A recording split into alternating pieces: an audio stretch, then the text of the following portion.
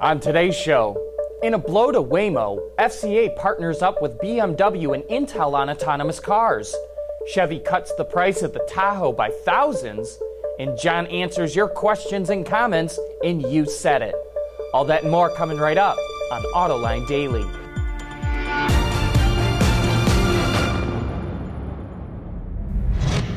This is Autoline Daily, the show for enthusiasts of the automotive industry.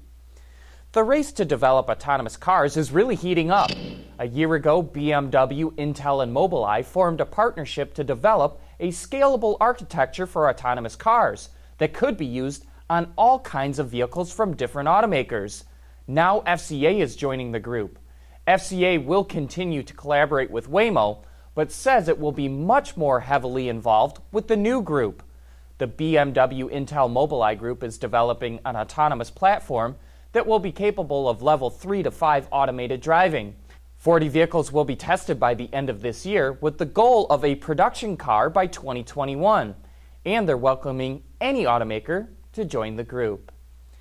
In January, we reported on a new French company called EasyMile operating autonomous shuttles in Paris as a way to reduce traffic and pollution. Now they're expanding to the U.S. Starting later this month in Arlington, Texas, the Easy 10 shuttles will operate during Rangers and Cowboy games, as well as during concerts and other events. They're free to use and can seat up to 12 people, which is 6 more than the ones used in Paris. And even though the Easy 10 will stop for people and other objects on its own, there will still be an operator on board. Coming up next, how and why Chevy cut the price of the Tahoe. Autoline Daily is brought to you by Bridgestone Tires, your journey, our passion. Dow Automotive Systems, advanced materials that deliver better results. And by Lear, a global leader in automotive seating and electrical systems. New products are what the car business is all about. That's what brings customers into the showrooms. So it's important to keep up to speed with what's new in the global marketplace. Here's the latest model from Opel, which is coming out with a passenger variant of its Vivaro commercial van, which is a rebadged Renault Traffic. One of its unique features is the second row of seats, which can spin 180 degrees, so backseat riders can talk to each other face to face. The new Vivaro makes its official debut at the Frankfurt Auto Show in September. In an effort to bring the Tahoe into more buyers' price range, Chevrolet is introducing a new base model called the Custom. Its starting price is a shade under $45,000, which is $3,500 less than the previous base vehicle called the LS. In order to cut the price, Chevy cut out one of the biggest selling points of a Tahoe, the third row seat. It does, however, increase rear cargo space to 54 cubic feet. Other changes include 18-inch painted wheels instead of shiny ones, and it gets a chrome accented grille. The new Tahoe Custom will be available at Chevy dealers in September. Coming up next, John is here with You Said It. Lighter, safer, stronger, quieter, and more sustainable. Tell us where you need to go, and we'll help you get there. Dow Automotive Systems. We don't succeed unless you do. Here's the part of the show where I answer some of your questions and respond to some of your comments. G.A. Brannigan saw my predictions in yesterday's Autoline Daily about who might become the next CEO of FCA. He does not want it to be the executive who heads up Jeep. Choose anybody but Mike Manley. He missed too many opportunities with Jeep, especially with the Wranglers. He is not well thought of in the Jeep off-roading community.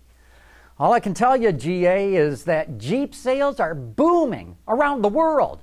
So while Mr. Manley may not be popular amongst off-roaders, the board of directors at FCA has got to be mighty impressed with his performance.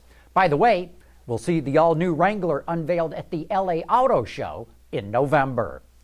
Drew saw our report that Ferrari's kicking around the idea of reviving an entry-level car like the old Dino. He says, entry-level Ferraris already exist. They're called Alphas and Maseratis. Well, they used to be called that. Now that Ferrari is a standalone company with no ties to FCA anymore, it has to look out for itself, even if that means competing against its former brothers. Rick says, someone correct me if I'm wrong. Mazda's calling their new engine compression ignition, but it still has spark plugs?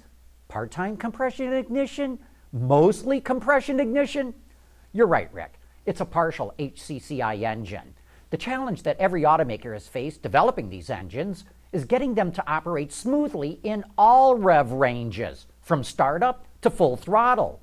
By using spark plugs for startup and possibly for some transitional situations, it looks like Mazda cracked the code. It may not be a pure HCCI engine, but Mazda is still talking about getting a 30% improvement in fuel efficiency, which will match strong hybrids at a lot less cost. Kit Gerhardt wants to know, do you have any info regarding how pay and benefits at transplants like Nissan compare with UAW-represented Detroit 3 plants? Well, for full-time workers with years of seniority, the pay at the transplants is fairly close to what traditional UAW workers make.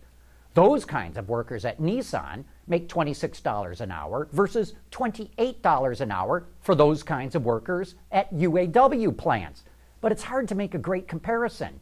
Newer UAW workers make far less than that, about $18 an hour. And the transplants use a lot of temporary workers who make far less money in benefits.